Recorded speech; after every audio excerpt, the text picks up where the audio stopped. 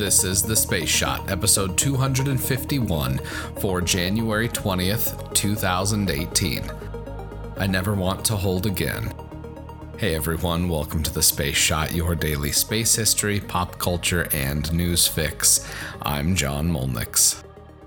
Last night, the United Launch Alliance successfully launched its 125th mission. ULA's consecutive launch record is unmatched and is a testament to the incredible work that's done by everyone at the company. The SBIRS, or Space-Based Infrared System satellite, was launched to a geosynchronous transfer orbit on an Atlas V rocket that was in the 411 configuration. The Atlas V looks pretty cool in this configuration as it has just one solid rocket booster, giving it an asymmetrical look. The 411 stands for a 4-meter payload fairing, one solid rocket booster, and one upper stage Centaur engine. The SBIRS satellites provide infrared surveillance for missile warning, defense, technical intelligence, and battle space awareness. The United States Air Force Space Command operates the SBIRS program. On the other side of the world last night, Rocket Lab was scheduled to launch the second flight of its Electron rocket, this one humorously named Still Testing. The Electron rocket can deliver payloads of up to 225 kilograms or 496 pounds to a low Earth orbit. After dealing with numerous wayward boats that strayed into the launch area, the team had to hold for another launch opportunity. If you've ever watched a rocket launch, the call for hold is never something you want to hear, as it signifies either a delay for the launch or a scrub. When preparing to restart the count last night, there was a very humorous exchange between flight controllers. This is probably my favorite bit of launch audio up to this point, and I may have almost snorted water that I was drinking while listening to the count. Flight VMS mission coord. Go ahead, VMS. Do you want any hold points? Say again. Do you want any hold points? I did get you. One more time. Do you want any hold points?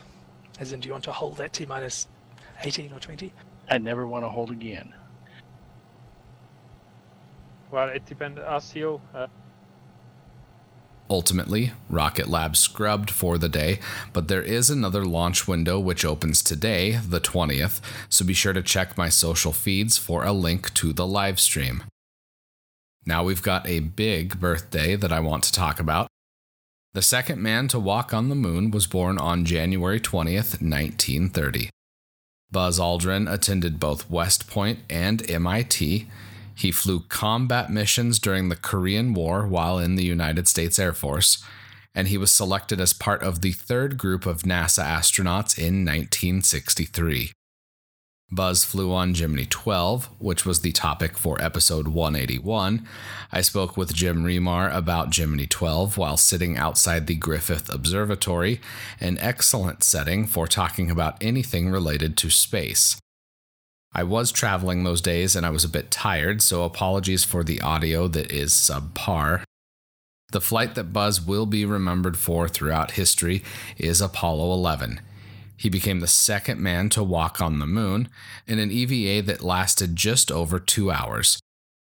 That EVA time would be shattered by later lunar missions, but when Buzz and Neil stepped foot on the moon for the first time, they entered history as the first humans to set foot on another world.